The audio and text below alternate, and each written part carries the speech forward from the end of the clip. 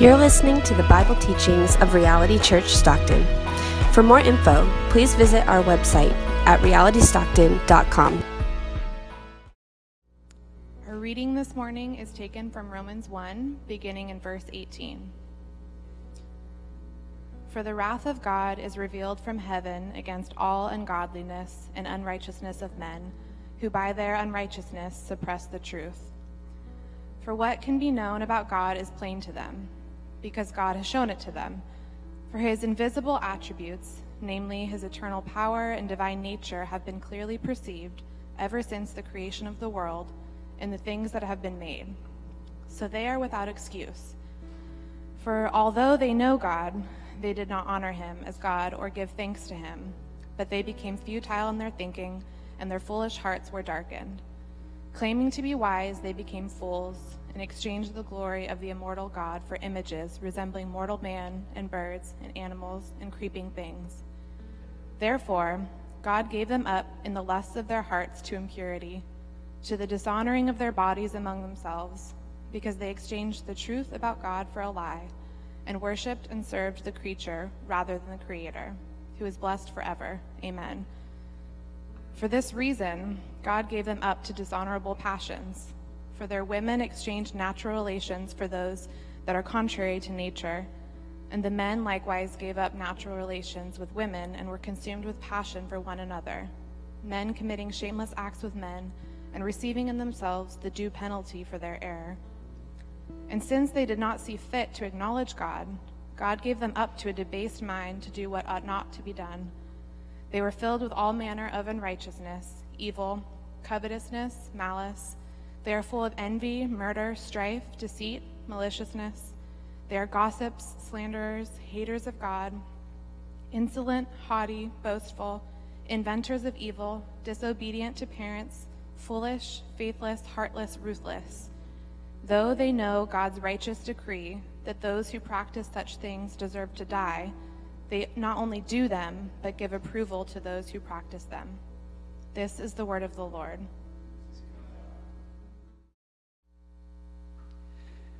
There's a question that we've all been presented with at one time or another, and it goes like this: what do you want first, the good news or the bad news?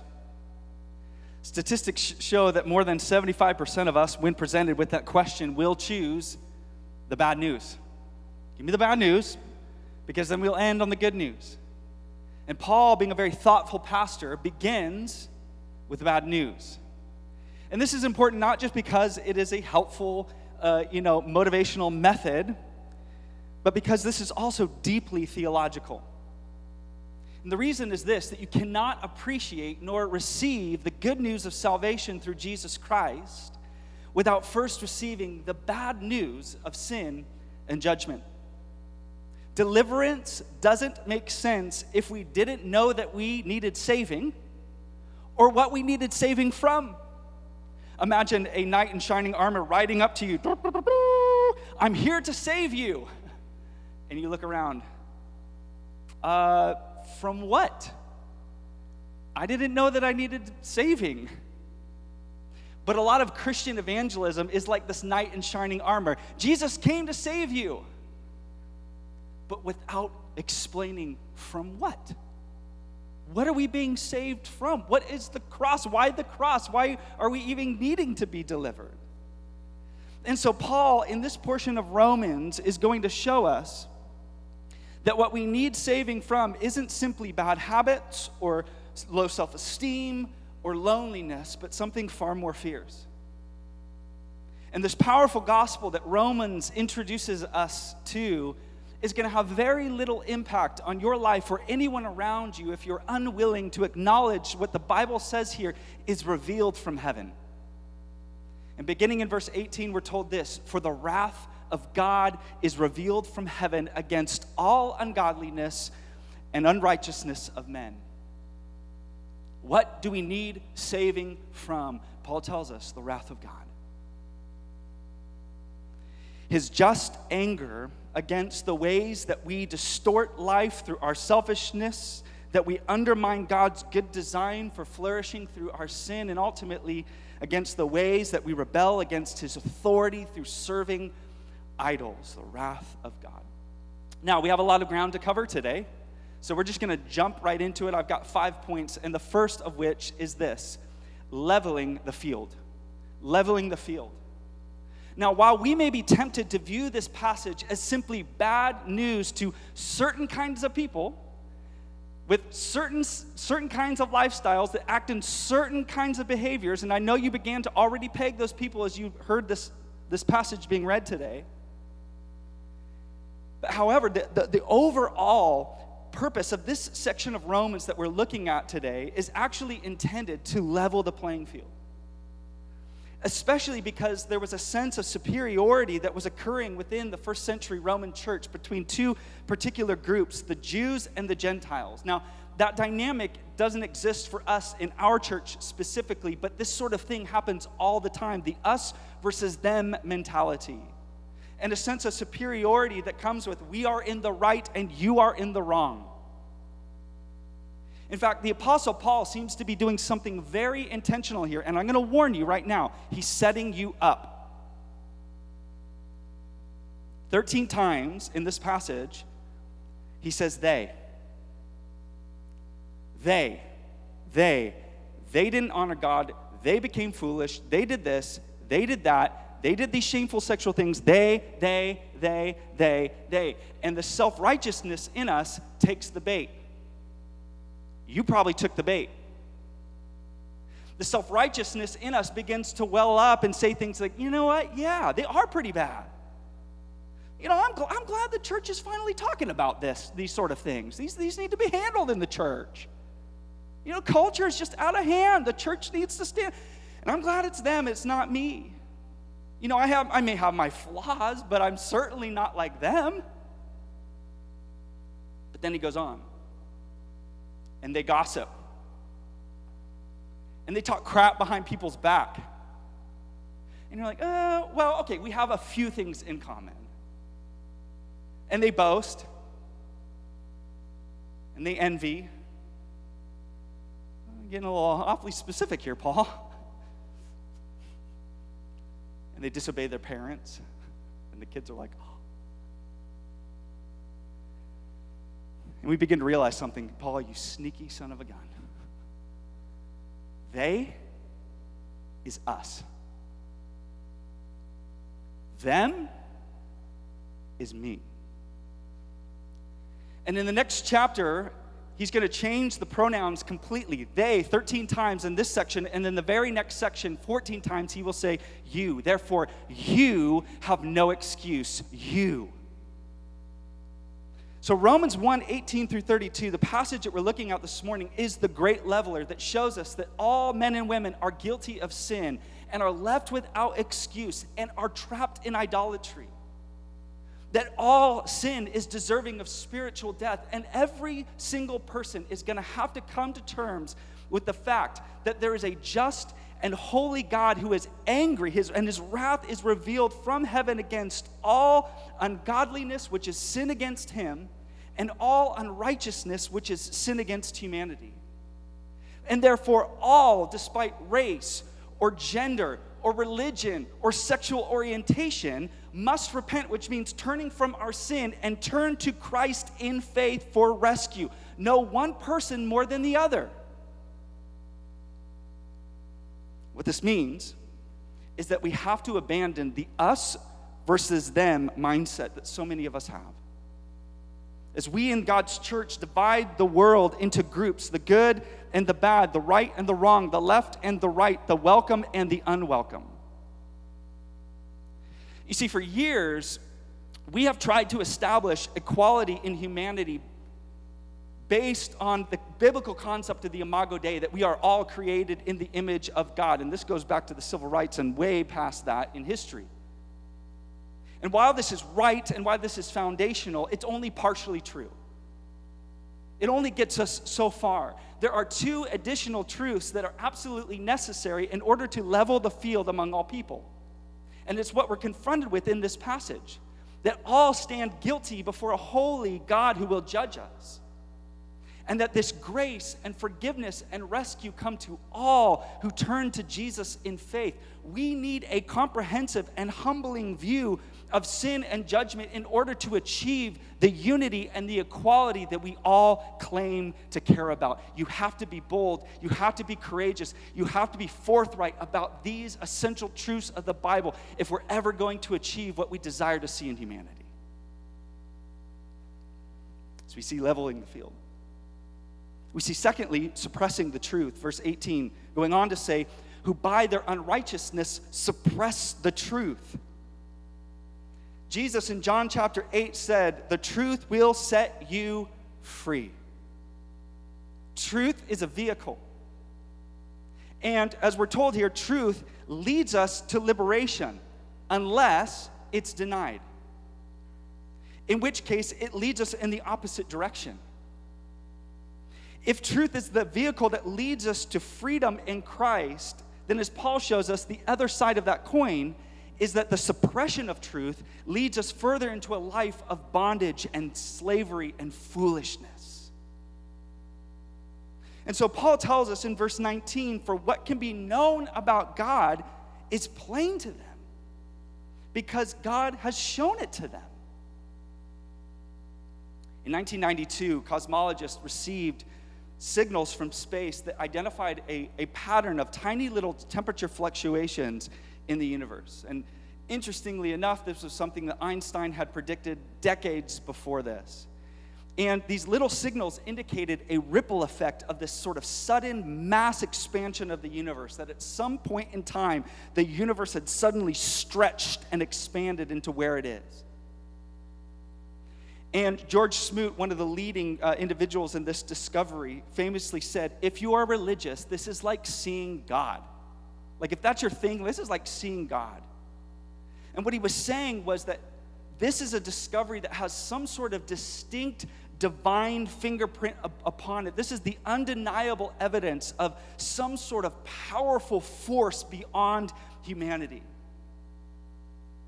And what Paul is saying here is that as we contemplate nature, that there's enough evidence to show us the reality of a creator God, his eternal power, his divine character, that there is enough evidence to prevent any of us to ever attributing all of this to just some chance, some random chance. That creation is intricate and beautiful enough to leave us without any excuses for ever denying God's involvement. Christianity is not the suppression of science and truth, it's the unlocking of it. For so long, the claim is that Christianity suppresses facts, suppresses truth, but Paul turns the table. He says, no, without this acknowledgement of God, you're suppressing knowledge. You're suppressing truth. It's the key to all of nature's beauty around us. Now, unfortunately, this has been misunderstood by Christians in the past who saw it as their responsibility to sort of pit faith and science against each other, which absolutely misses the point. The Bible says that the heavens declare God's glory, that the earth is filled with his glory. This is just biblical, worshipful way of saying that nature is a window into heaven. Nature is a window into the vastness of God. And scientific discovery screams of God's creative touch, regardless of whether or not the scientific community acknowledges it. We don't need a scientist to put his finger down on it and say, this is from God, for us to acknowledge the beauty in it. Molecules and mitosis and elements and electricity and energy and fossils and fusion and mammals and mass and minerals and meteors and solar systems and supernovas, they're all one big announcement of God's wisdom and power. To look at a sunset, or to hold an infant, or to plant a tree, or to hike a mountain. It all removes any excuses from any individual ever saying, I just didn't know there was a God.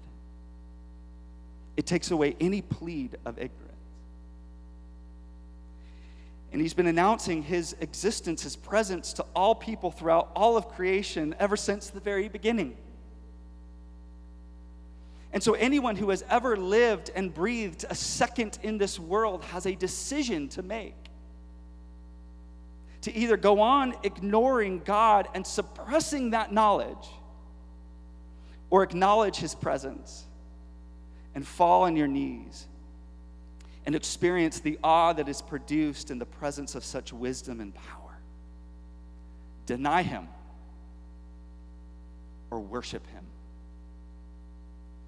Richard Lovelace once said that if the fall occurred through the embracing of lies, remember Adam and Eve and the slithering serpent who deceived them. If the fall occurred through the embracing of lies, then the recovery process of salvation must center on faith in truth, reversing this condition. So here's the option, friend. Will you suppress that knowledge? Will you suppress the reality of God's presence in this world?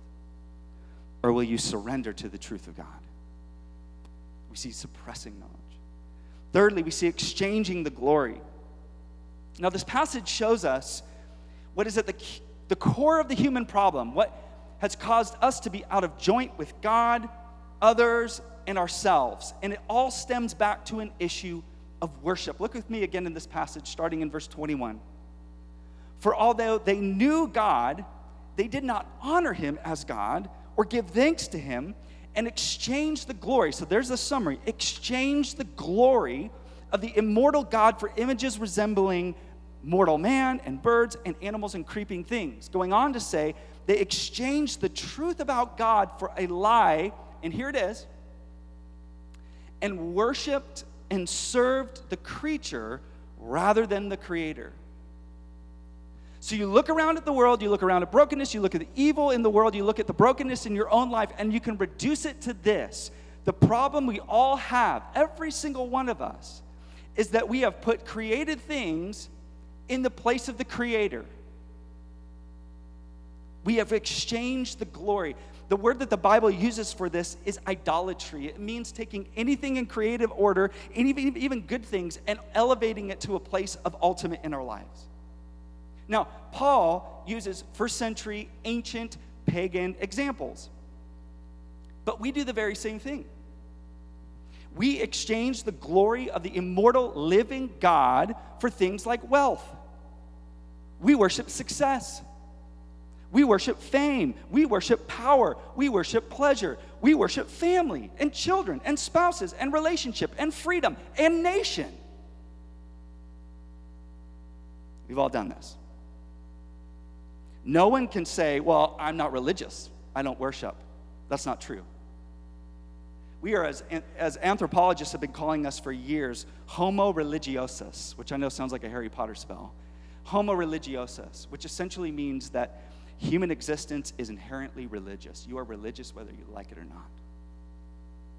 The late David Foster Wallace, who was not particularly religious, said these words. He said, in the day-to-day trenches of adult life, there is actually no such thing as atheism. There's no such thing as not worshiping. Everybody worships. The only choice we get is what we worship. And the compelling reason for maybe choosing some sort of God or spiritual type thing to worship, theirs is not particularly religious part, is that pretty much anything else you worship will eat you alive.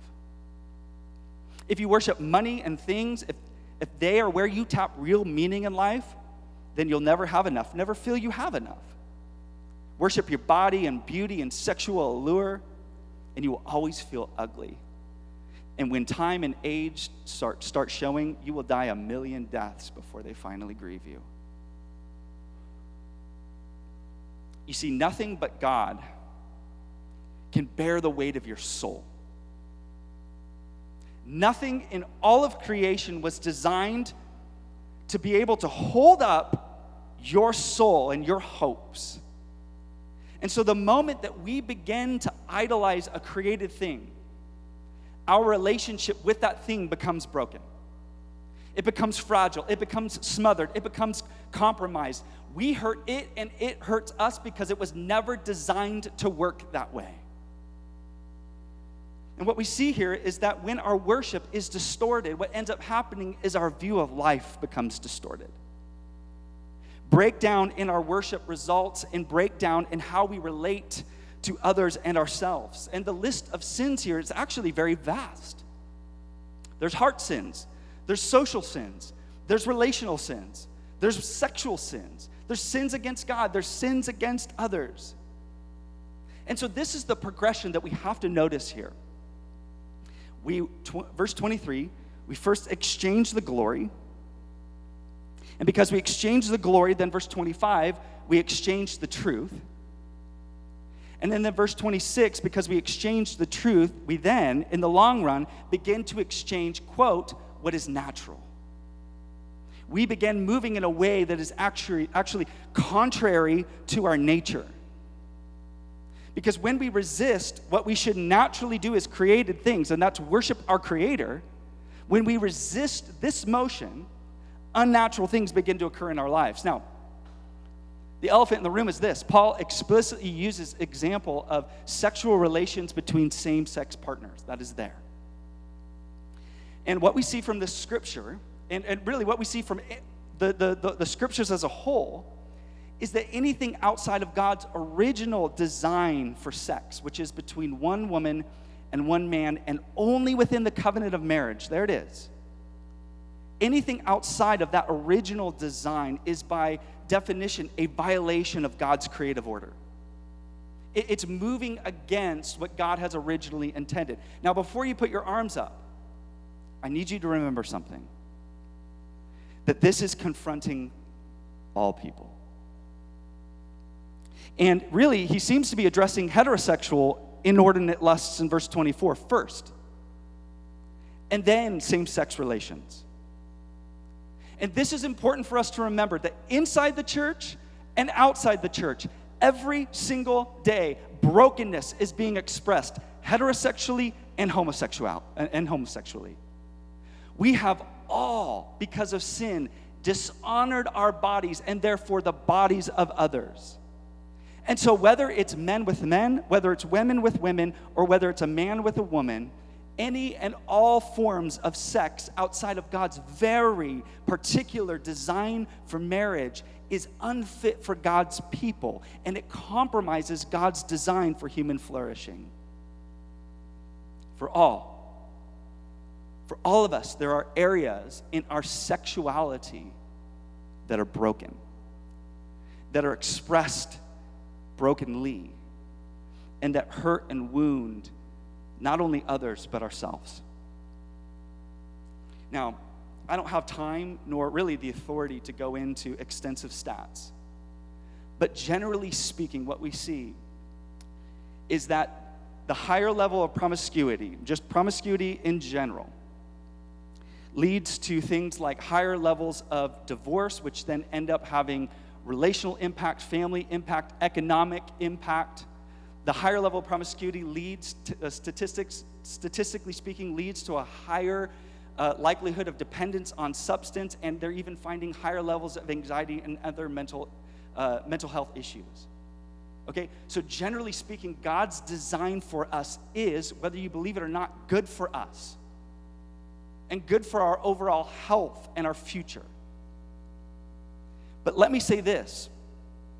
This is not intended to be ammo against our broken culture, as if we are the moral police out there like issuing violations against God's word. We don't change culture by criticizing it. We don't change culture by condemning it. We don't change culture by condoning it. We change culture by compelling it, by living lives of beauty and love and truth, by living lives of conviction. And so the most compelling witness that we can offer to a sexually broken world are marriages that are beautiful and faithful, and joyful and contentment-filled celibacy. If you're a Christian, those are your two options. A beautiful and faithful marriage, or a joyful and contentment-filled celibacy.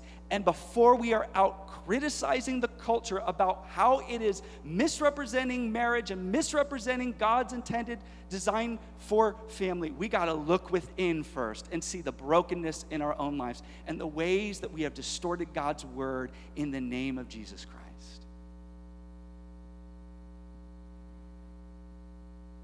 If you study the history of pandemics, there's actually this strange trend that appears. In times of pandemic, people have this very conservative impulse. Relationships become more monogamous. People end up saving money. They become risk averse. But then, in the years following, it becomes very licentious. People begin to kind of wild out. We saw that with the Spanish flu and then the Roaring 20s. And researchers are actually anticipating something very similar happening. Right now, they're seeing an increase in number of monogamous relationships. People are saving money. People are being risk averse. But in the years to come, God knows what's going to happen. And the reason I share that is it's so extremely important that we are prepared for seasons of changing moral standards and culture. Because whether we like it or not, society is constantly fluctuating in what it gives approval to. Should we remember that society, the majority of society, gave approval to slavery for hundreds of years in our nation? The moral majority or the majority doesn't necessarily represent what is best. And so the way that we prepare for this is by being anchored in God's word and in worship. And if distorted worship is what leads to sin, then it's going to be restored worship of God that leads us to lives of holiness and conviction. It's going to be restored worship that allows us to navigate the cultural changes safely. So here's what I'm calling you to, church. You need to make a determination now, not in the heat of the moment, now. And that determination needs to be this, that you are unwilling to make these exchanges that we see here. Unwilling to exchange the glory, unwilling to exchange the truth, unwilling to exchange God's design for human flourishing in your life and the life of the church. Fourthly, we see granting the demand. Granting the demand. 3 times, God's wrath against ungodliness is described in this passage. But it's not how you would expect it. If I were to come to you and I'm like, hey, how do you envision God's wrath being poured out on humanity? How do you envision it happening? You probably say, like, I don't know, like fire from heaven or the ground opening up and swallowing someone or being struck by lightning. Instead, Romans 1 describes God's wrath, his fiercest attribute, like this. God gave them up. God gave them up. 3 times, God gave them up. It's interesting. We're always so afraid of not getting our way in life. We're always so afraid of things not working out the way that we had planned or the way that we had hoped. And yet, friend, do you realize that the scariest thing that could actually happen to a person is the total freedom to have life go their way? For God to allow someone to simply have it their way, to experience the horrible freedom that we often demand. See, the autonomy that we demand in life, the freedom to follow our hearts and to obey our desires and to obey our dreams is actually the worst thing that God could do for you. It's the worst thing that God could do for you. See, the psalmist tells us that God will fulfill the desires of our hearts. I am so convinced this is true. And this is not just a good thing, this is a bad thing. Because there are countless people in this world winning where God has fulfilled the desires of their hearts. It's good news if you've received a new heart through faith in Jesus Christ, because that means your desires are now coming into alignment with what God desires for you. But otherwise, this is absolutely frightful. Because wrath is God letting you go down the destructive path of self. To experience the pain and the frustration and the heartache and the emptiness now and on into eternity, taking the worst of your broken experience and compounding it on and on and on and on, never breaking free from the broken cycle, always grasping and never obtaining, enslaved to your passions, forever failing to experience the joy and the fulfillment that you had hoped to achieve. Utter futility. C.S. Lewis once said that there are only two kinds of people in the end. Those who say to God, thy will be done. And those to whom God says in the end, thy will be done. All that are in hell, choose it. It's quite simple. Not easy, but simple. You either say to God, have your way in my life. Or God says to you, have your way in your life.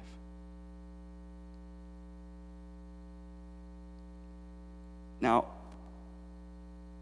while this portion of Romans is pretty grim, what we have to remember is that it fits into the overall letter that's centered on the gospel. There's tension. I feel the tension.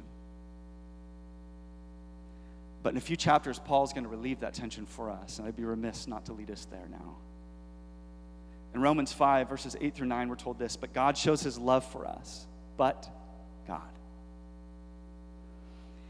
In that while we were still sinners, Christ died for us. Since therefore we have now been justified by his blood, much more shall we be saved by him from the wrath of God.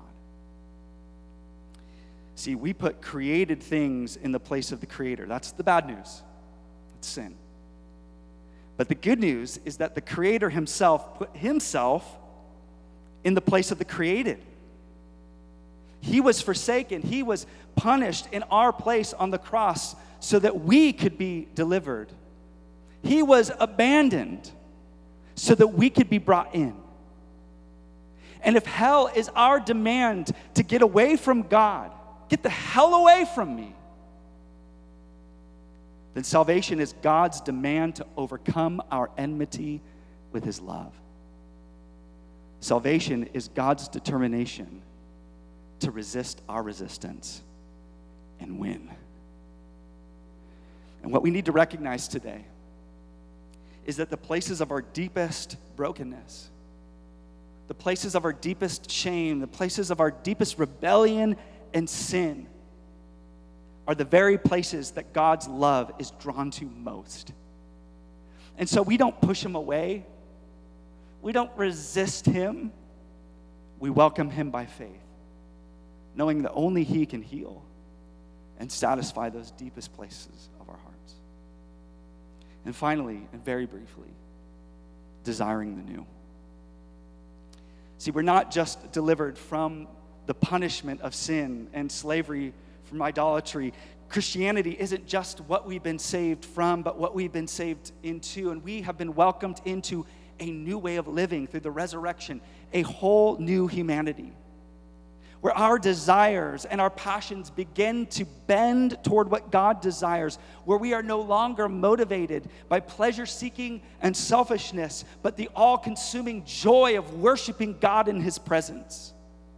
This is what the theologians of old called the expulsive power of a new affection, which means that we exchange the old affections for a new affection, putting something more beautiful and satisfying before our hearts in order to not be pulled back in the direction we once went. And so if sin and bondage came through an exchange of glory, then a transformed life of freedom will come as we exchange it back. Friend, for too long, you have seen Christianity as simply saying no to pleasurable things. It's all about what you have to say no to. But it's so much more. And I want you to discover, I'm inviting you to discover today that it's about saying yes to the most enjoyable thing. Christianity is about discovering what the psalmist discovered in God.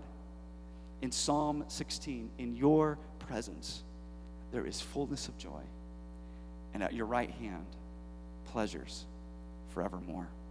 Let's pray. Father, we thank you for this.